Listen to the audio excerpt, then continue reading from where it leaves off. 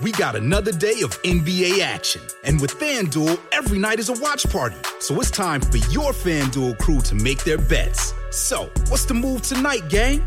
You know that new customers who bet $5 get $200 back in bonus bets if you win. Woohoo! We're heating up, fam. Bet all the stars with all your friends and make every moment more only on FanDuel. New customers bet $5, get $200 back in bonus bets if you win. Make every moment more with FanDuel. It goes down in the DM. It go down in the DM. 21 plus and present in Virginia. First online real money wager only. $10 first deposit required. Bonus issued is non-withdrawable bonus bets that expires 7 days after receipt. See full terms at FanDuel.com/sportsbook. Gambling problem? Call 1-800-GAMBLER.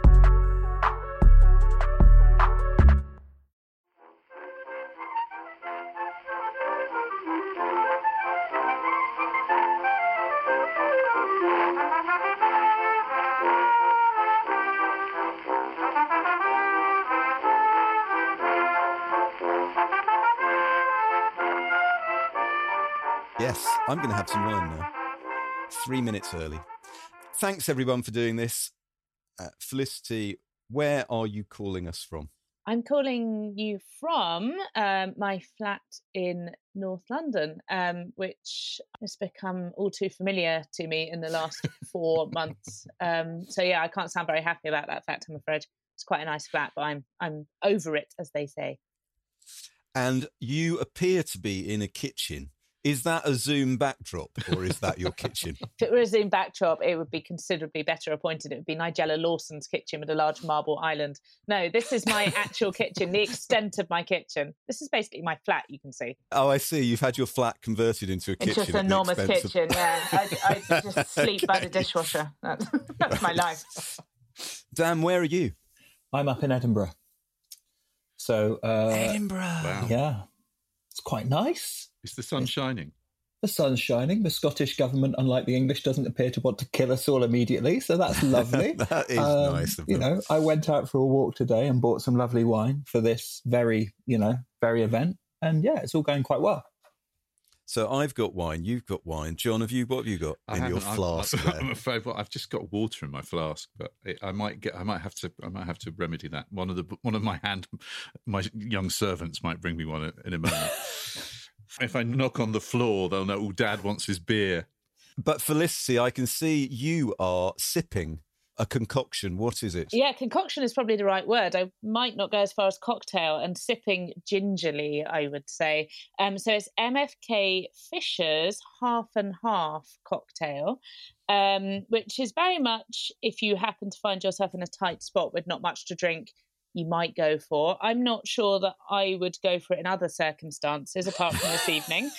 So it's half dry vermouth, half dry sherry, and then to make it even more bitter, you add quite a lot of lemon juice and then some bitters to just top it off. So just no sugar in it at all. That sounds vile. No sugar in it. I don't know what that says about Mary Frances. It does sound horrid. Is it horrid? It's not horrid. Bit medicinal. But yeah, it feels like it.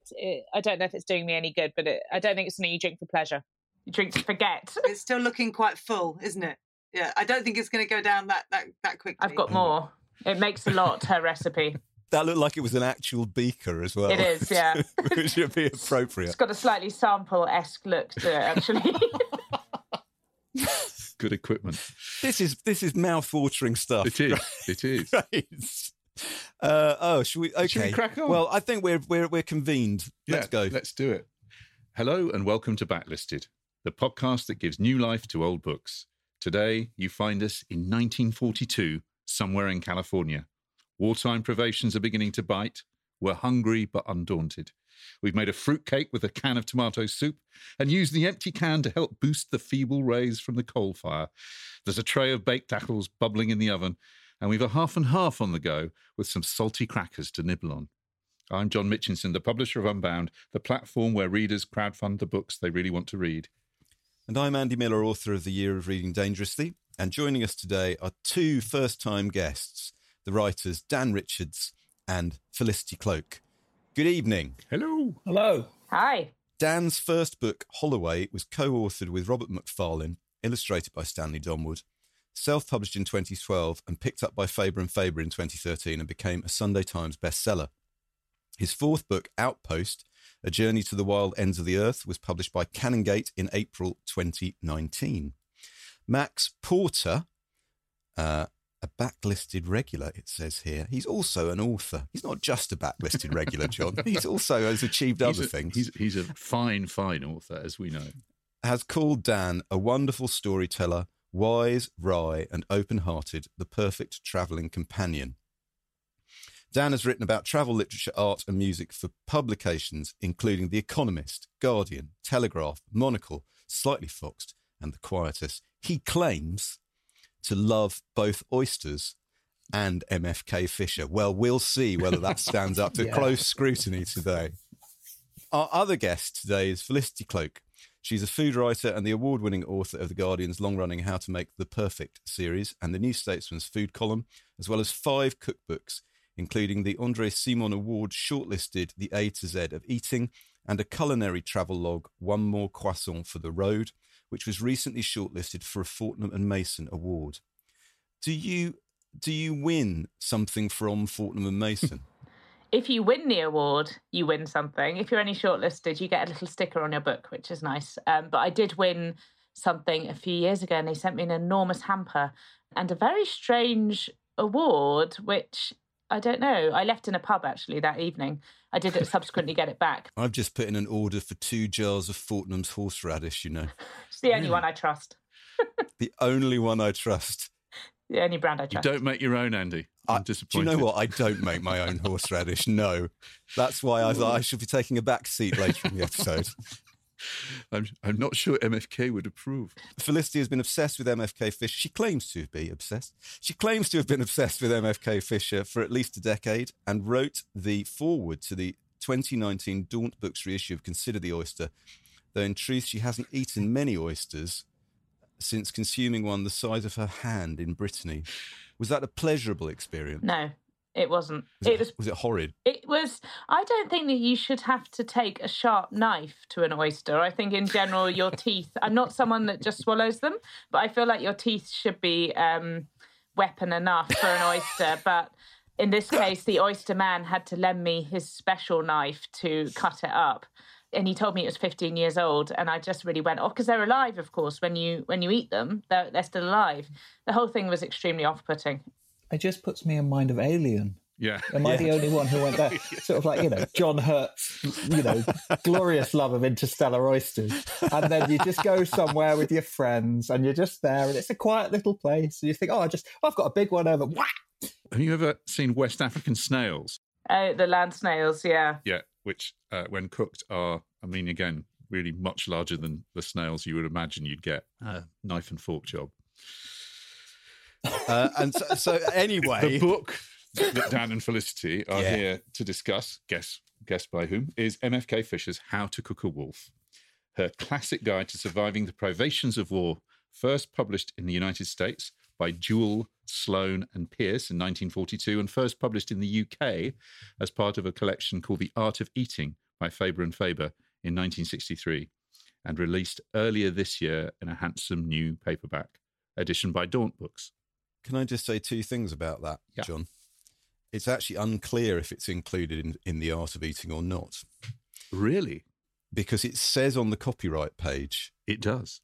...that it was, but elsewhere it says it had to be left out of the British edition of The Art of Eating. So if anyone listening to this has a copy of The Art of Eating, published by Faber and Faber in 1963, and could have a quick look and tell us whether it contains How to Cook a Wolf, that would be great. I just want to say a quick word before I ask you what you've been reading this week. Just to say, the original plan with this episode is we've been talking about doing this episode on M.F.K. Fisher for a year, and the idea was we were going to do one of her books, Consider the Oyster, and it was going to be great because Dan and Felicity were going to come to Whitstable along with Nikki and John, and I was going to walk literally 5 minutes down the road rather than coming all the way to London. And we were going to sit in Wheeler's Oyster Bar in Whitstable, and they'd agreed to let us do this. We were going to use their back room to record the podcast, and then we were either going to have lunch after we recorded the podcast or before we recorded the podcast. Then we're going to be oysters, perfectly normal sized oysters available to us.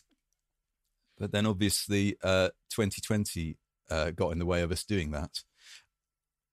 However, Daunt Books have just republished How to Cook a Wolf. And the reason they've republished it is the same reason that we wanted to feature it on the podcast, which is it's a book about how to make the best of a difficult situation in culinary terms, whether there's a war on or a plague, as it turns out. So that's why we've decided to do How to Cook a Wolf today. But we will be talking about all sorts of books by M.F.K. Fisher.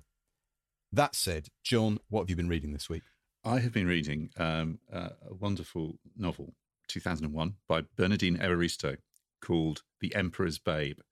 Like a lot of people, I read her Girl, Woman, Other last year and loved it, and thought I was aware of co-winner of the Booker Prize, but I was aware of The Emperor's Babe when it came out and thought, what a brilliant idea, a novel set in Roman London with a feisty black girl character written in verse. So I remember thinking that sounds great. It got terrific reviews, but I never read it. So I settled down last week and read it, and it is as good as I hoped it would be.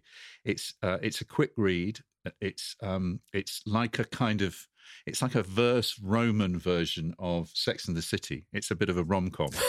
Zuleika, who's the main character, is we meet her as a sort of, I guess she's probably 14, 15 in the book. She's a bit of an urchin, kind of with her friend Alba and her kind of transvestite mentor Venus.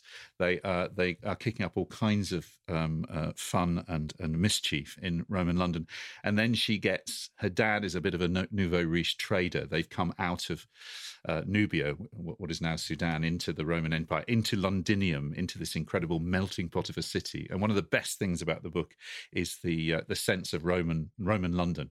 It's full of kind of different races, different languages. There's a lot of Latin in the book, sort of slangy Latin. What regard does she have for historical verisimilitude, or is that not the point? No, absolutely. No, this is what I love about the book. She was writer in residence at the time at the London Museum. So the book is absolutely based on first-hand research into the presence of Africans in London, or Londinium in that period. So it somehow manages to be a really interesting historical novel, but as the kind of flowing free verse way she tells the story means that it clips along and it's funny. It's very, very funny. It gets darker and sadder towards the end. I won't give anything away. Zuleika is a great character. And what happens is she gets married off to a rather boring businessman by her dad, then meets the emperor and falls head over heels with the emperor, who is basically kind of a bit down on his wife and very much down on the latest concubine. They have a fantastic affair and ... I'm not going to tell you the way the story rests. It's brilliantly written. It's both contemporary and, as I say, you know how a lot of historical fiction really creaks and groans under historical research. Somehow in this book, Bernardine Evaristo has managed to fill you full of I'm going to read a very small bit in the moment, give you a flavour of it. Fills you full of the sort of sense of the city and the particular sense of the city and the different languages and the food and the smells but it's because of the form that she's chosen. It works as a sort of as a narrative. Some of the lyric poetry, there are bits of serious lyric poetry where, of course, Zuleika becomes a poet. She's given a Greek tutor and she learns. She's bored rigid by the Iliad and pretty much bored by the Aeneid. So she starts to write her own funky kind of rhyming lyrical poetry. If you're interested in the history of London, it's I would say a very, very, very good summer read, but also has kind of rigor and depth and some beautiful, beautiful writing in it. Read us a bit. I thought this would work because this is the first date between Septimus Severus, the emperor, and Zuleika. And they're together for the first time, and they're having, a la Tom Jones, a sexy supper together. Oh, sweet death, we were together, finally. And it's obviously, this is Zuleika talking. In my triclinium, a lyre player in the background, as we reclined on sofas, the low marble table laid out with a little spread, served in my floral red Samian crockery, small songbirds soaked in asparagus sauce with quail's eggs, dormice cooked in honey and poppy seed, salted fish with oyster dressing, my lord, milk-fed snails just for you, fried jellyfish, bear cutlets, sliced flamingo tongue marinated in turmeric and clove oil. I'm filling my hunger, par-cooked courgettes, boiled whole sautéed peacock brains melt in my mouth. You look across. I'm stuffed. Dates torn between my teeth, sow's udders, lark's tongue in gall, garlic spiced with perfumed peacock feathers, and peppered, rose petals, sweet wine cakes to follow. Olives with thyme is on our side, all drowned down with finest African wine. We were silent, letting oils drip over our lips and chins, watching each other lick it up with acrobatic tongues. He was solid, like a gladiator, my Libyan, my lover-to-be, my libidinous warrior, my belcher, his black eyes following the slope on my shoulders, my shimmering cerise gown, décolleté, fastened with sapphire clasp, set in gold, flattering my shining bazookas, the rise and fall with each excited breath. He was in Britannia, waging war, he said, would leave that when the whole of Caledonia had been taken, from Hadrian's Wall to the Antonine Wall, and way up to the North Sea. His marriage was impossible, he said. His wife had gone from swan to donkey. He knew Felix well, had often dined with him at his villa in Rome. News to me. He called me to him, nibbled my neck, his harsh bristles scratching my delicate skin, stuck his tongue down my ear, making me squeal, growled, "Are you ready for war?" Good Lord. I mean, I just thought, M.F.K. Fisher, come on, let's have a bit of fun. It's a Friday afternoon. Anyway, it's a proper romp, and I loved it. Andy, what have you been reading? Loyal listeners to Backlisted will recall that we came back after our failed sabbatical with an episode on Excellent Women by Barbara Pym, and we were joined by Becky and Nora from Curtis Brown Heritage. And we asked them to pitch books to us, which I confess that I had read over our break. And we featured a couple of them on the podcast, but there were a couple more they pitched, which were great, which don't deserve to vanish. So I'm going to talk about one this time and the other on the next podcast. The first one is called Figures in a Landscape by Barry England. And here is our former guest, Becky Brown, with the pitch that we asked her to make for that novel. Okay, so Figures in a Landscape by Barry England, shortlisted for the first ever Booker Prize, utterly deserved it. It's, in some ways, your kind of archetypal man on the run, like escape thriller. Think Rogue Male, just think Rogue Male, because that's the only other good one, in my opinion. And sorry, John Buchan. And imagine that Kafka wrote it, and then you have something approaching Figures in a Landscape. It is about two men over 8 days fleeing a helicopter and a whole army, and you just watch them slowly die. She's so good. You know, I listened back to that and I thought, I can't really improve on that. I can merely augment it. Dan, have you read Figures in a Landscape? I have not, but I have seen the film, which had Malcolm McDowell in it. It did. It was directed by Joseph Losey and it starred Robert Shaw and Malcolm McDowell. It's quite a strange film. What Becky says there about the Kafka meets household, you wouldn't think that's a combination that you would that would work, but it's true. It's it's a bit like Steven Spielberg's film Duel, where you put somebody in a hostile landscape, you don't know anything about them, and then you pursue them. Now, no spoilers about anything. Duel and Figures in a Landscape have different outcomes. And the existential element of Figures in a Landscape, a thriller which drives its protagonists to the point of disintegration, almost literally. Initially, when I was reading it, I was thinking, I don't understand why this would have been Booker-worthy. And by the time I finished it, I thought, oh, yes, of course. It manages to do a very, very rare thing of matching ideas with a really propulsively forward-moving plot. I'm just going to read you the beginning of the book. This is the first paragraph of the book and actually gives you a feel for what it's like for the next 200 pages. With their hands tied as usual behind their backs, they had just been paraded through the streets of a small village for the edification of the local population. While they were being formed up for the march to that night's camp, M.F.K had suddenly come close and whispered harshly, "If I go left, will you come?" Ansel, remembering 100 humiliations at M.F.K's hands, had stared at him in astonishment. "What? Will you come?" "Yes. When I move, follow." And that was the extent of their planning. They had been beaten for talking. Stumbling along in the fierce heat, Ansel struggled to make his brain think clearly. What have I committed myself to? What have I done? His bound arms ached at his back, his anguish of mind feeding on his torment of body. Through glazed eyes, he saw M.F.K look back towards him, and his stomach contracted with fear at the thought of what lay ahead. Not an hour before, he had committed himself to a man he feared because that man despised him. So it's the opposite of a buddy movie. Yeah. It's these two guys who don't like one another, but M.F.K has recognised that Ansel has something he needs, and what he has is a brain. So it's like a split between the will in man. It's the body versus the brain to see which can allow them to survive longer. I cannot recommend this book highly enough. Becky was absolutely right.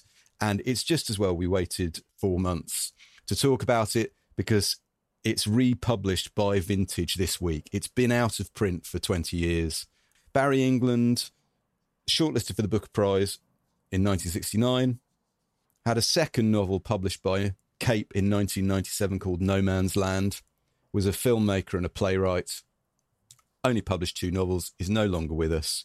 One of those books that feels like a contemporary classic had it not been unavailable for a significant proportion of its life. Time now for an advert. So the book we're here to talk about today is M.F.K. Fisher's How to Cook a Wolf. Felicity, when did you first read or hear of or encounter the work of M.F.K. Fisher? Strangely enough, I remember it really clearly. I was quite new to food writing, and I went to an event by the already well-established food writer Diana Henry, of whom I was and still am a massive fan. And I was sitting at the back, and she was being interviewed by someone, and she was talking about how she'd long had a taste for American food writing, because in America it's not seen, and it is never been seen as vulgar to talk about yourself and food. There's still that slightly repressed Elizabeth David sense that you can talk about food in an aesthetic sense, but you can't talk about your emotional relationship to food or how it fits into your own life. And something that's reached its zenith with blogging and a 5,000 word essay on why this reminds you of the death of your mother. But anyway, and so Diana said she's had no truck with this idea that you can't talk personally about food. And she talked about how much she loved M.F.K. Fisher and how, she did it best.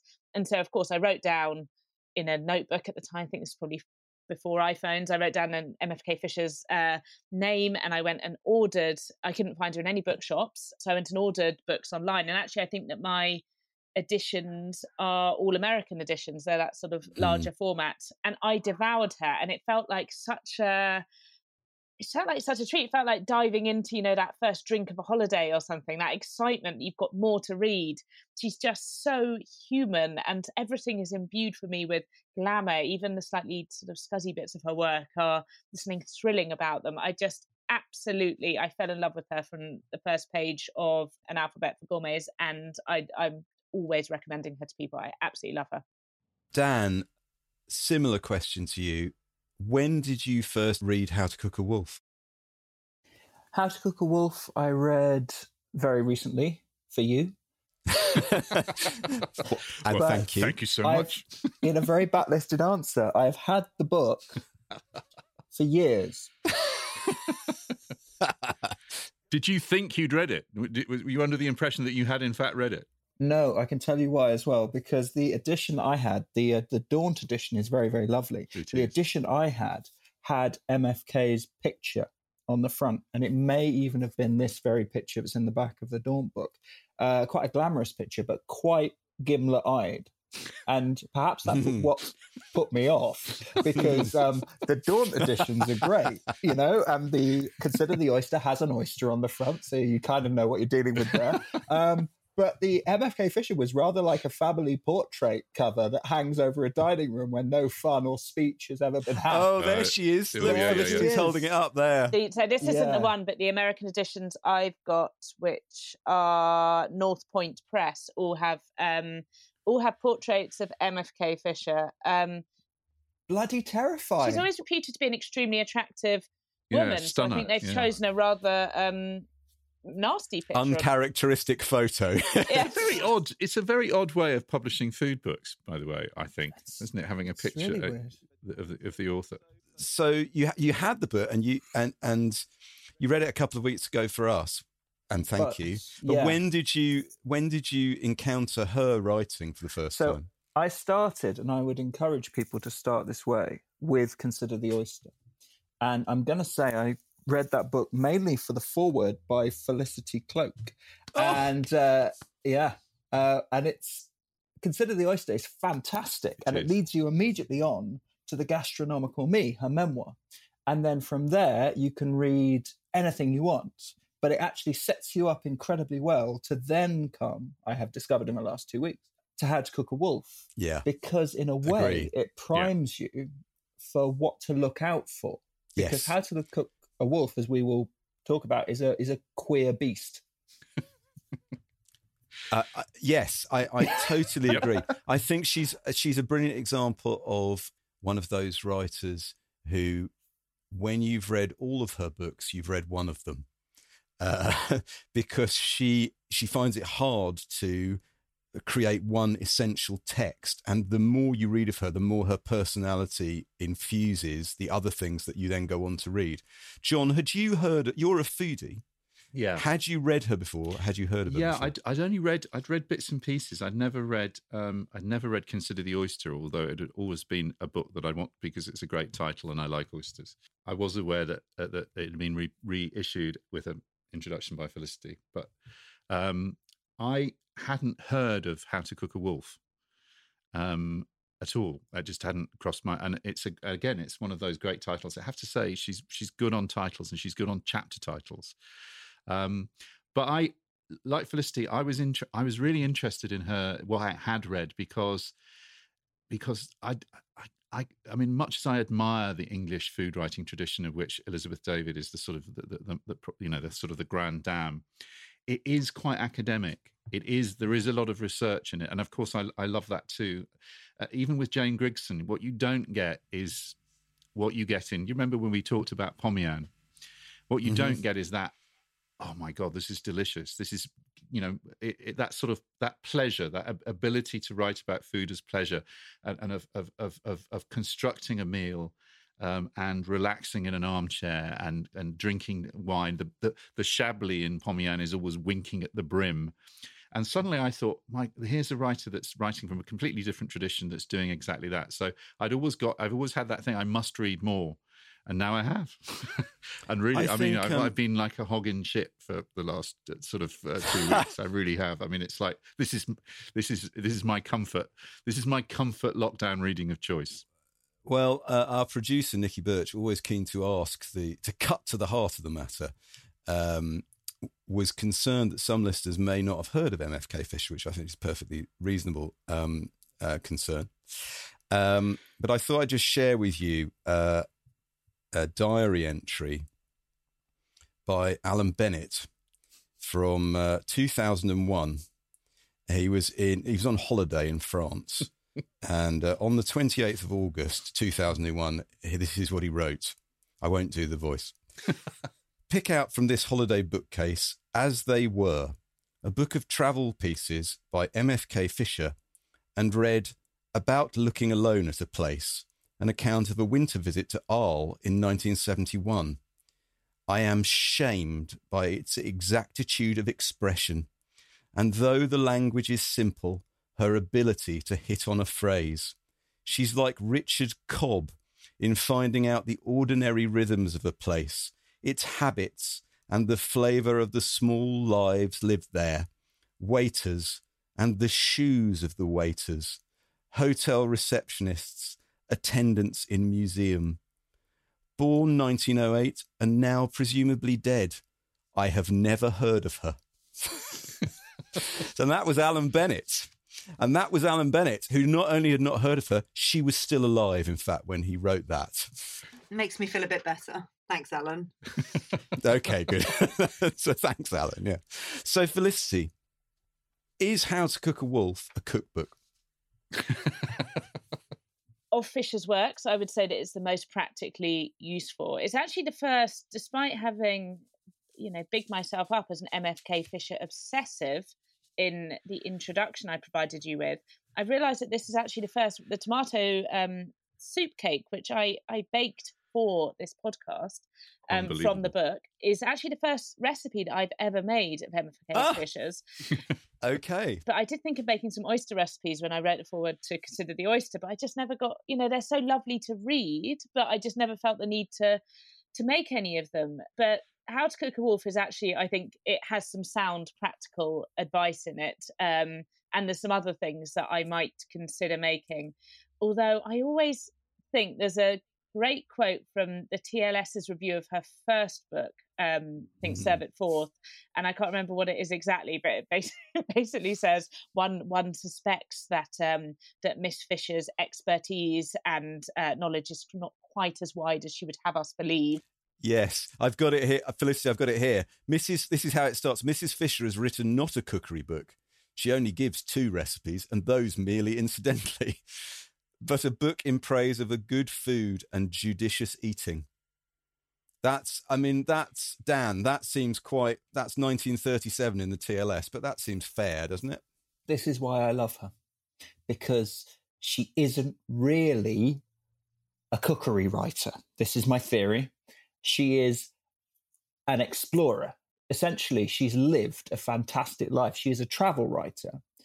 And she sort of, in some way, I suppose if you were going to put in the punctuation of her life, the punctuation is the food. The food is what holds everything down, because otherwise it would float away. She is an experiential writer in that way that Alan Bennett talked about. She talks about place, she talks about people, she talks about experience, and it's about the food, but not necessarily in that order. Dan, you went on a pilgrimage, didn't you? Yeah, I went to see, this is where we get into trouble, because all of these places have names, and the place I went was in Switzerland, French Switzerland. So I went to somewhere which translates as the grazing ground. So that's La Paquis, I think, which is in a place called Cherb, which is just above, or Cherbs, don't know, not sure, just above Lake Geneva. And I went and I tracked down where she lived from 1936 to 39. She's a huge hero to me in terms of her travels, the way she travels, the way she talks about life and the food. I've never cooked anything that she has set down in her books, but I have experienced food differently as a result of the things that she has written about. And I would say that my life as a sensualist is massively enhanced by her writing and the fact I discovered she existed. I love oysters now, to an nth degree more than I did before, because of M.F.K. Fisher, Queen of Oysters. It's impossible, I think, to imagine that you could write a better book than Consider the Oyster about oysters. She covers everything. She covers, getting sick from oysters brilliantly and wittily. She looks at the oyster's sex life, its very bizarre sex life. She looks at everything. It's the sort of book I'd give to a QI researcher and said, if you really want to get underneath a subject, read M.F.K. Fisher on the oyster. Felicity. As I say, I worship at the richly caparisoned altar of M.F.K. Fisher. I don't think Consider the Oyster is great, but I don't think it's her best work. And I think it's because, like How to Cook a Wolf, I believe that she had to write it relatively quickly because she needed the money. And I think it's an excellent example of what a great working writer that she was, that she put that out, and it's such an engaging book. But I've sort of got that sense of, however well it's written, that she is struggling to pad things out. And there are some things where I look at it and she's 32 and she's talking about eating oysters on a junk in Singapore Harbour or something. And I'm thinking, did you bollocks? I've read your autobiography. I mean, didn't happen. Respect. That shouldn't matter. But it's sort of it for me. I think she's better when she's just, as Dan said, she is writing about the people that she's met, the places that she's been, the restaurants that she's experienced, the sensual pleasure of that, rather than attempting to write a sort of comprehensive guide to an oyster. We should say one of the things about M.F.K. Fisher, which she's such an interesting mixture of, to use the word Dan used there, the word sensualist. She's a sensualist, but she's also, and in the best term, she's a hack and the daughter of a hack. Yeah. Right? So the idea is you produce the work. You don't rewrite. She famously claimed that she never rewrote. You got it down and then you moved on to the next thing. Dan? I love the idea that, Felicity, as it's in this book, your introduction to Consider the Oyster is 5 pages long. I've just come up with a theory. You took longer for your 5-page introduction than she took for the monograph. Yeah, that will be true. That is totally true. Yeah. So let me just read. I'm going to read the blurb on the new edition of How to Cook a Wolf to just introduce the book that has given us the pretext for this episode. Written in 1942 to inspire courage in those daunted by wartime shortages, How to Cook a Wolf has continued to rally readers and cooks during times of both scarcity and plenty. With her trademark wit and warm wisdom, Fisher shares her timeless tips for keeping up spirits and appetites when ingredients are in short supply. Instead of regretting what we don't have, she teaches us how to savour what we do. Fisher also offers dozens of recipe ideas, from making soups and simple omelettes to baking bread and sprucing up tinned food. Knowing that the last thing hungry people need are hints on cutting back and making do. Fisher gives us license to dream, experiment, and invent adventurous and delicious meals from whatever we can salvage from the back of the cupboard. How to Cook a Wolf shows us how to feed our hungers and nourish our souls, even when fear is in our hearts and the wolf is at the door. So that is Howlin' Wolf, Wolf at Your Door. And I just want to talk about that blurb. It's a good blurb. Well done. Very good blurb. And talking about things found in store cupboards.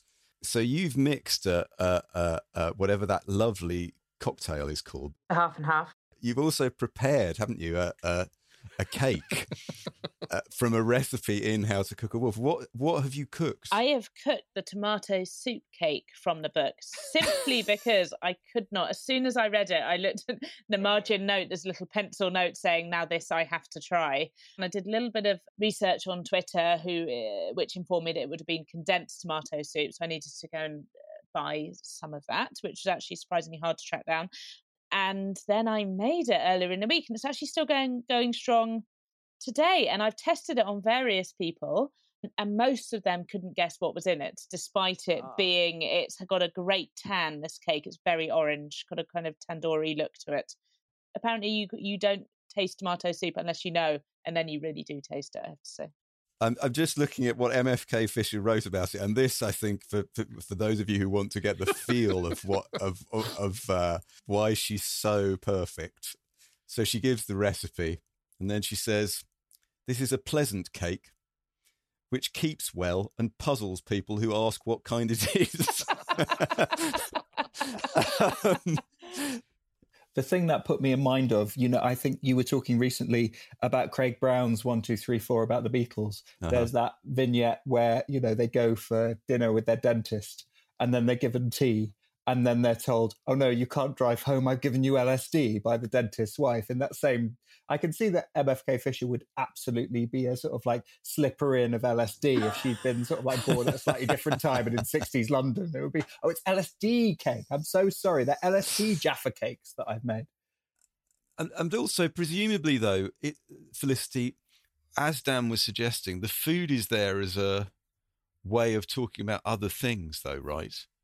You know, any listeners who are concerned that this is as a cookbook, you could use it as a cookbook, but you wouldn't come to it primarily. No. Right? And many of the recipes are interesting to read without you necessarily wanting to make it. But no, it's not primarily a cookbook. It just happens to be the book of hers that has the most recipes in it and the most practical advice. But even when she's writing about fuel efficiency, she manages to do it with interest. Yeah, I mean, there's life hacks in there as well. The one that I've been obsessed with is stuffing pin cushions with dried coffee grounds. Yeah. Or there's a bit where she's talking about, you know, washing up and getting how do you stop your hands getting kind of chapped. So she says, basically, unwrap a 1/4 pound of butter, rub the paper on your hands before you throw it away.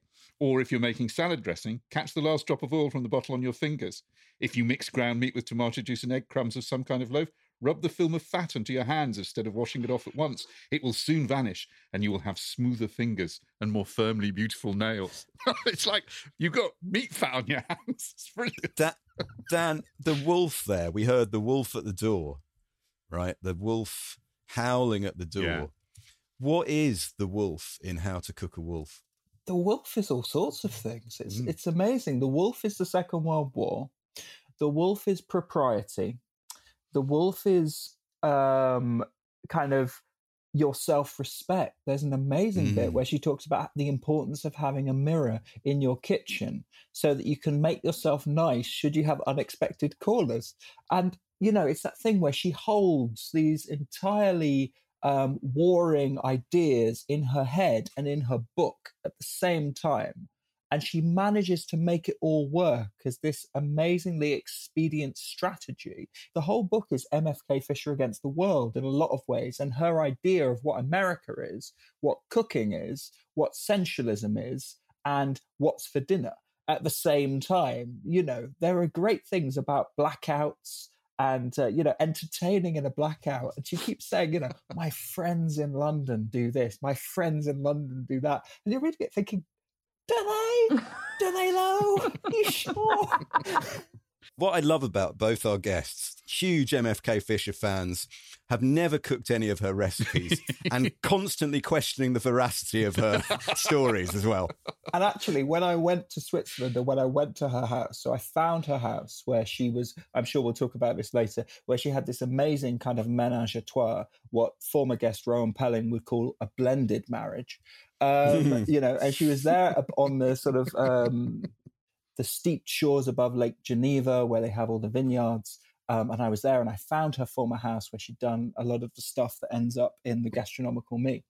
And of course, it's all changed. Her garden's been grubbed up.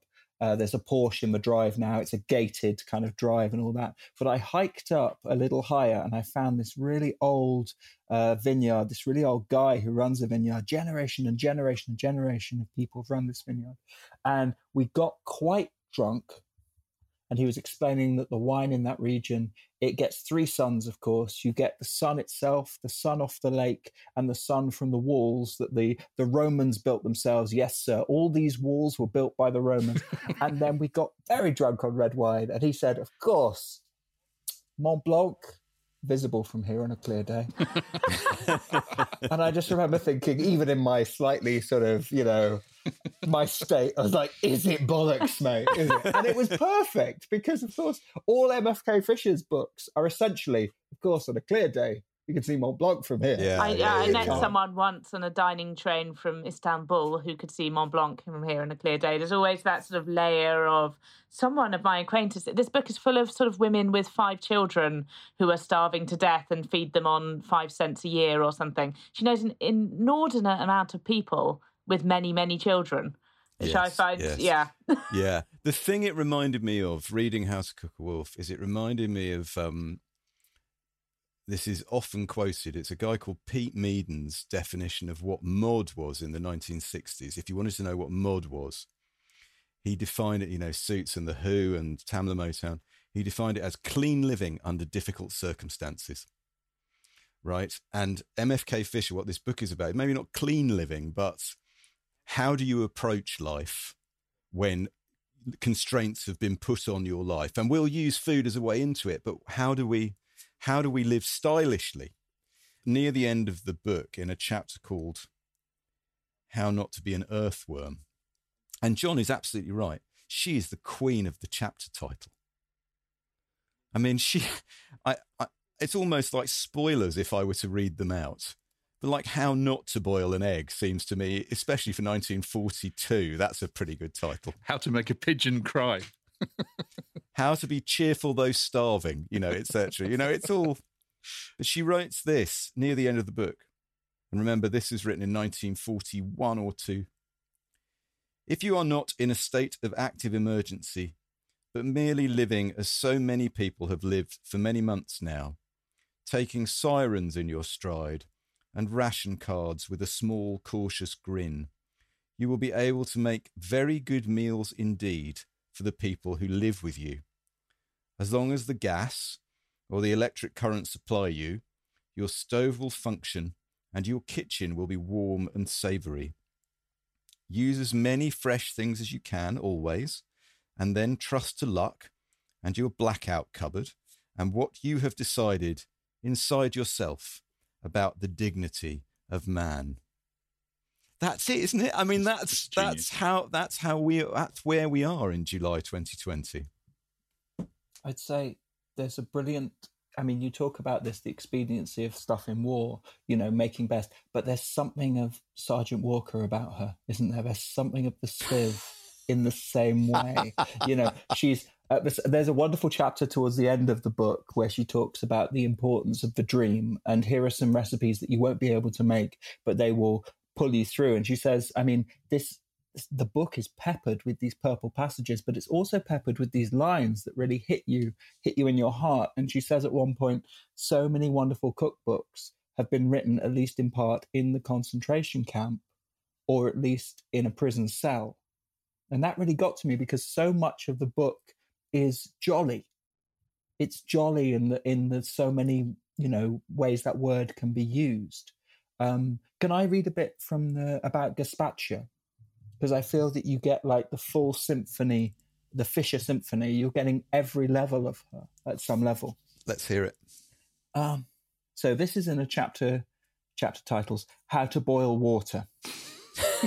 And I should say before I start that also this, the Daunt reissue, it has two Fishers. It has the Fisher who wrote really it important. The first time around, and then it has the Fisher 10, 15 years later in the 50s, who talks slightly obliquely about this new Cold War, at least in the old days we knew what a war was and all of that. So here we go. There is another kind of soup, certainly not bland, but with a freakish appeal to it, brackets. I don't know why I said freakish. This soup, which is more widely served each summer in America, is as respectable as any Yankee chowder, which should be served as icy cold as vichyssoise and might well act as an alternative to those weary, brittle souls who live through the summer months in any city, thanks mainly to what their grandparents probably called cold potato cream. It is simple to make and inexpensive, and unlike vichyssoise, is fairly elastic, depending in the main on how fortunate you are in growing or buying herbs.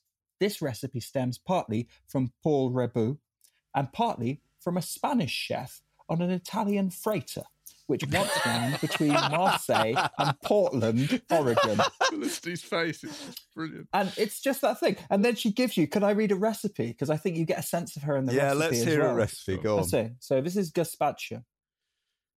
Brackets, immediately brackets. So this is a second thought. Within the past few years, I have found myself involved in a discussion, esoteric as well as practical, about the correct way to make a gazpacho. I still stay loyal to this recipe, while accentuating the fact that it, like rules for all good native soups, can vary with each man who makes it. 1 generous mixed handful of chives, chervil, parsley, basil, marjoram, ... any or all but fresh. 1 clove of garlic, 1 sweet pepper, pimiento or bell, 2 peeled and seeded tomatoes, 1 small glass olive oil, or really flavorful nut oil, or substitute. There are lots of those, or substitute. You know. Bacon grease, yeah. Juice of 1 lemon, 1 mild onion. And Felicity might be able to fill me in. How do you know when an onion's mild? I was reading this whole book thinking there is so much tomato juice. And how do you know when an onion is mild? What if I get a sort of rotter? 1 cup diced cucumber, salt and pepper, 1/2 cup breadcrumbs. Chop the herbs and mash thoroughly with the garlic. Pimiento and tomatoes, adding the oil very slowly, and the lemon juice. Add about 3 glasses of cold water. Brackets. I still say this is the correct liquid, but often I use good meat or fish stock, close brackets, or as much as you wish. So put in the onion and the cucumber, season, sprinkle with breadcrumbs, ice for at least 4 hours before serving. And then she goes on to say, I love to serve this at drinks parties because people don't really drink it very much, but it leaves them vaguely sober for good conversation. And then it keeps well, so I can eat it with my family later, which is just, you know, what with the freighter and then the hangovers, that's classic. I want to ask Felicity, the thing that while you were reading that, I want to ask Felicity, do you envy Fisher her freedom from precision and truth? Because we're basically saying she spins a yarn and she's approximate, right? In all sorts of ways. Is that a thing that you would like to do more in your writing? Yeah, it is frustrating because when you cook a lot, as I do, and I assume she did, although some of the recipes do make me wonder, you know that this doesn't matter and this does, and you know you put more or less according to what result you want or what ingredients you have or whatever. And so that's nice. It's actually very annoying to have to say exactly. You know, people say, oh, is this a fan oven or a conventional oven? Is that a tablespoon or this? It doesn't matter. Stop fussing. However, with that recipe, as with so many others, I do think that sometimes she put the book together in a month. I do wonder whether she also found herself freed from the convention of trying out the recipes, which is perhaps less desirable. I don't know if anyone else noticed, and this is really a pernickety thing, anyone else noticed that she recommends boiling spaghetti for 20 minutes? Yeah, I did notice that, which puzzled me because I'm sure that she must have eaten spaghetti. Yeah, and also, Felicity, what about this? The 2020 publishers have got a note at the front of the book, haven't they? What do they say in their note? She's got this strange chapter. So what we were talking about earlier, that she's perhaps not quite so expert in everything as she likes to make out. So there's a chapter not only on canine nutrition, which seemed to me, she starts talking about how dogs only eat meat and cats don't, which seems to me entirely the wrong way around. But again, that's pernickety. She also has a chapter on making your own soaps, and says that she knows certain nice ladies in London who are maybe not glamorous but very clean, who have been saving their bacon grease, I believe, to make soap, which is chilling. Gives a recipe for soap, homemade soap using borax, which the publishers have appended a note suggesting you don't try because it's potentially fatal. But some of the other recipes I would also recommend you probably don't try. Just enjoy them. Enjoy the prose for what it is. So we're now building on this by saying the recipes are not merely unreliable but actively dangerous. Yeah. I wanted to ask, can you see yourself referring? I mean, have you done a how to make the perfect gazpacho? You must have done at some point. Yes, I have. But can you see in any of these recipes, can you see yourself quoting as you do? That's what I love about your thing. You quote lots of different people's versions and then you come up with the sort of the best of the best. Can you see any of the recipes in this book finding their way into? I would love to. If I found a recipe that worked, I would love to. But then I'd be worried that it didn't work, and then I'd have to badmouth M.F.K. Fisher, who, as I said, I love, and I don't want to do that. So I suppose I would just, put it down to her freedom as an artist rather than a cook. Strictly. Yes. We all dip into that pot. Yes. Dan. I love that in a similar thing. So, when we're talking about dangerous things in the book, page 230, ladies and gentlemen, a vodka. Yes. Where she, there was, yes. and also, and I know, Felicity, you want to possibly haul Daunce up about this as well. There was no kind of warning in the front about she will suggest that you should buy some alcohol from your local chemist and then make a vodka. Shall I read the vodka thing? Just read the ingredients. That's all everybody needs on this. Here we go. This tells a story. 1 quart water, 1 teaspoon glycerin or sugar, 1 lemon rind, So shaved. far, so good. Half orange rind, shaved, 1 quart alcohol. That's it. It's the most cavalier. As she goes on and she says, to make a very acceptable liqueur, add more fruit shavings or a spoonful or so of honey. Yeah, it's not? lethal. No. There are 3 lines before. I don't want to do her. Simmer first, 4 ingredients, very gently, about 20 minutes, or spaghetti, as it's known. Remove from stove, add alcohol, and cover instantly with a tight lid. Let cool and strain.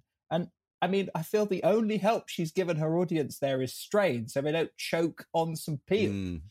But they will die as if they drunk Paraquat. I guarantee. Or go blind, I think. Or go blind. But Felicity, we're having fun with that, but the central point remains, which is the book is speaking to people in wartime and presumably is speaking to people here in 2020 about not, it seems to me, giving in really to the spirit of the times, not giving in to, I don't want to call it austerity because that word has changed its connotations in the last 10 years, but you know what I mean. It's about an attitude to the time we're living in. Yeah, I think that she uses the phrase a couple of times in the book of sort of facing hard times with grace and gusto, and that seems to be the theme. I would say that the wolf is, for me, mostly represents sort of having an agency, a choice about what you do, and actually, if you're at rock bottom, which I think she does acknowledge, in the book several times, she says you may not actually have the money to buy your alcohol at the chemist or whatever, and therefore you may be beyond my help.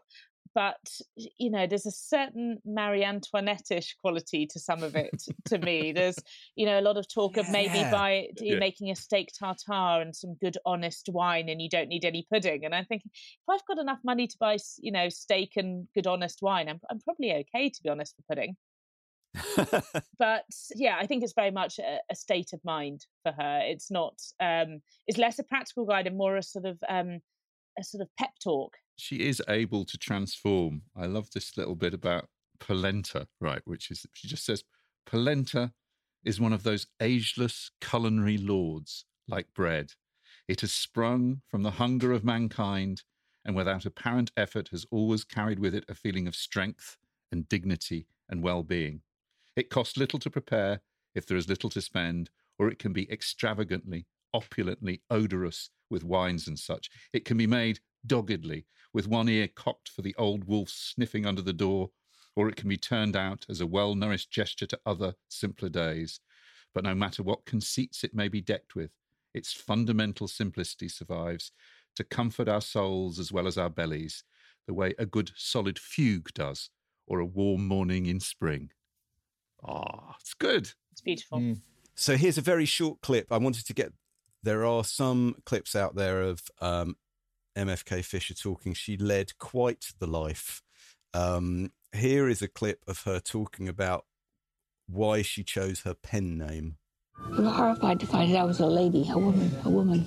Because they thought I was the wispy young Don from Oxford or something, And they said, well, women don't write the way.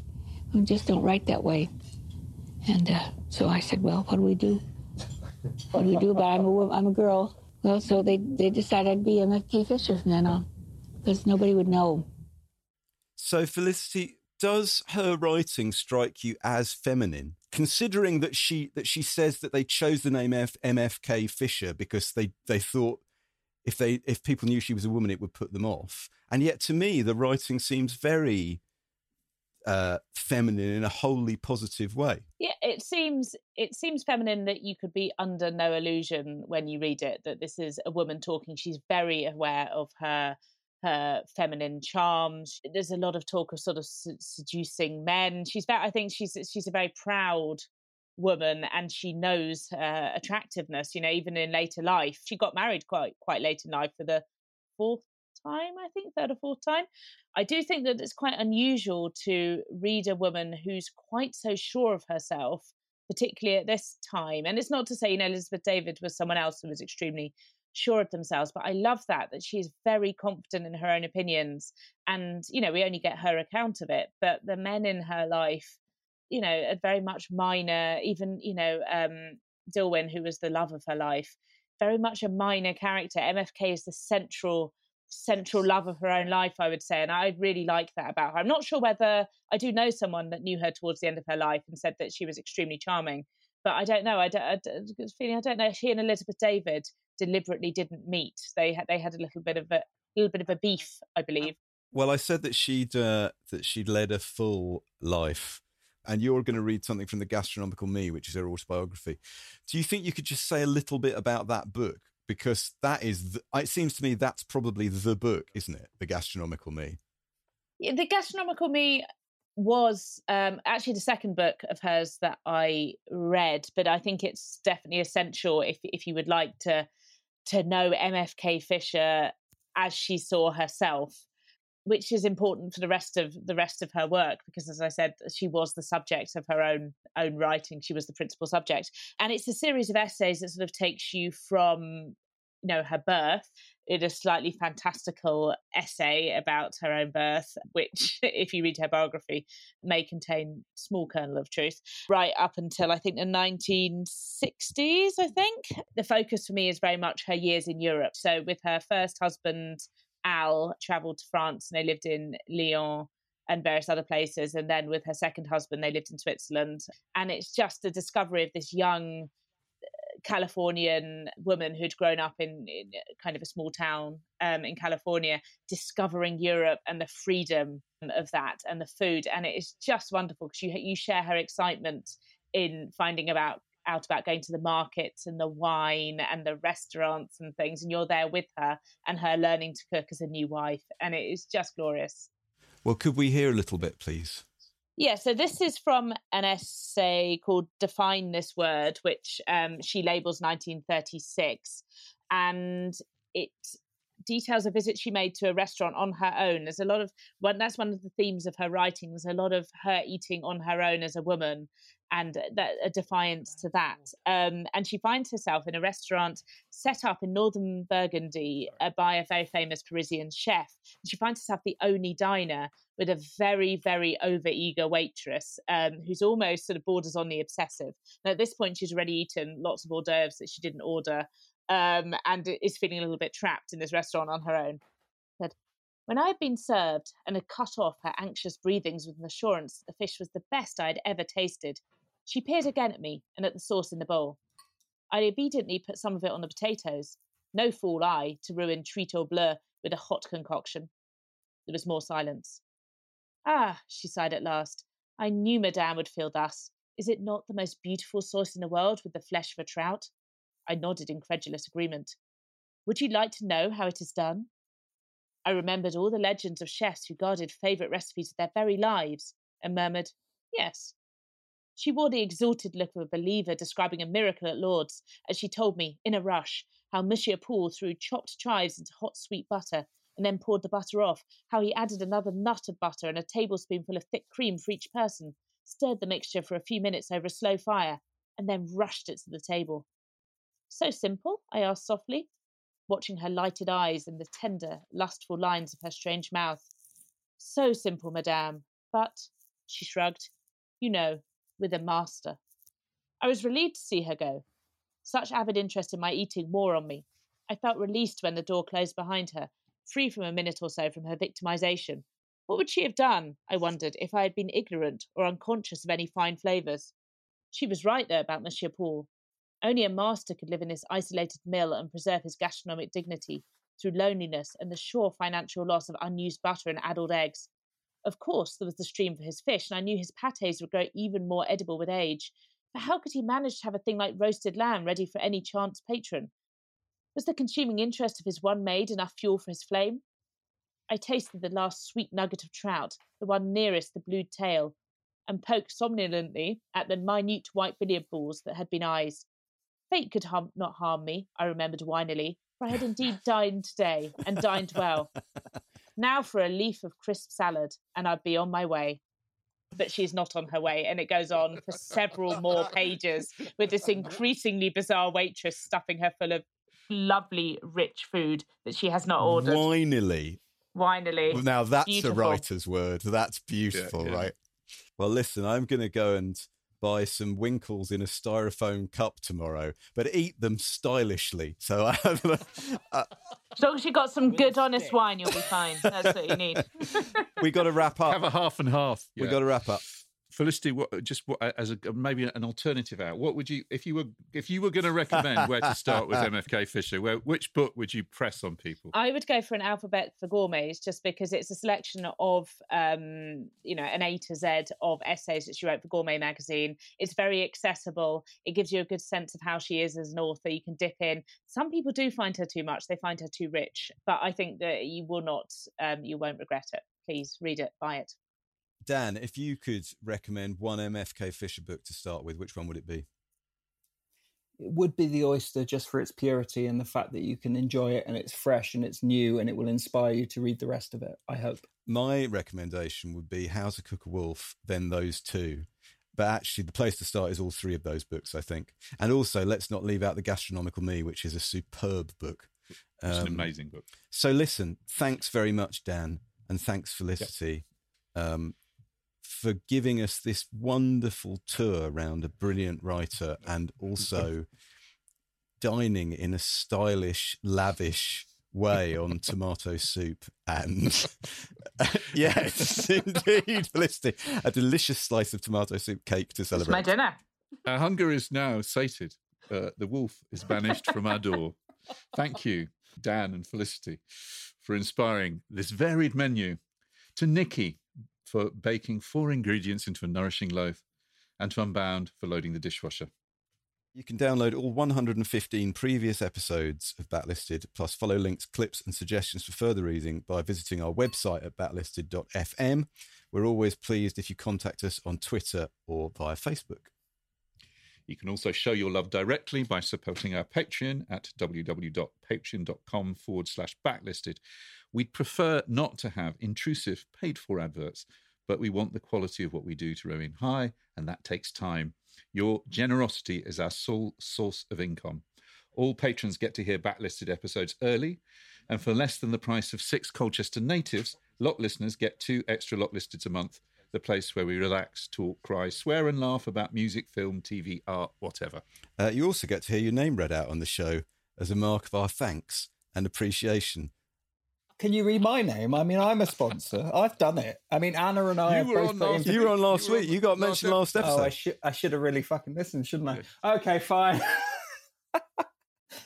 This week's batch of Lot listeners are Andrew MacDonald, Barbara van der Swag, Aaron Rosenberg, Kirsty Sider, Justin Hardy, Scott Bragg, Tom Roper, John Rambo, Tracy Kidner, James Hanna, former guest, James Brewer, Rachel, Grace Carter, Emma Chippendale, Georgia, Dave Rowe, South London's Alison Sakai, Sophie Tomlinson, Hannah van der Brander, Christina Benoit de Bickhovets. Oh, I'm sorry if I didn't say your name right. Contact me and upbraid me. I'm going to try again. Christine Benoit de Bickhovets, Colin Udall, Rowan.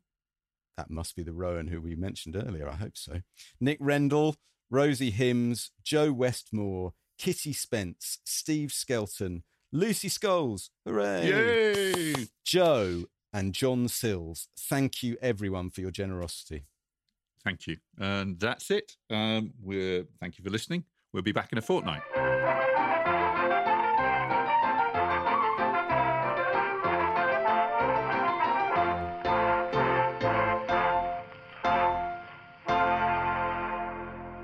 If you prefer to listen to Backlisted without adverts, you can sign up to our Patreon.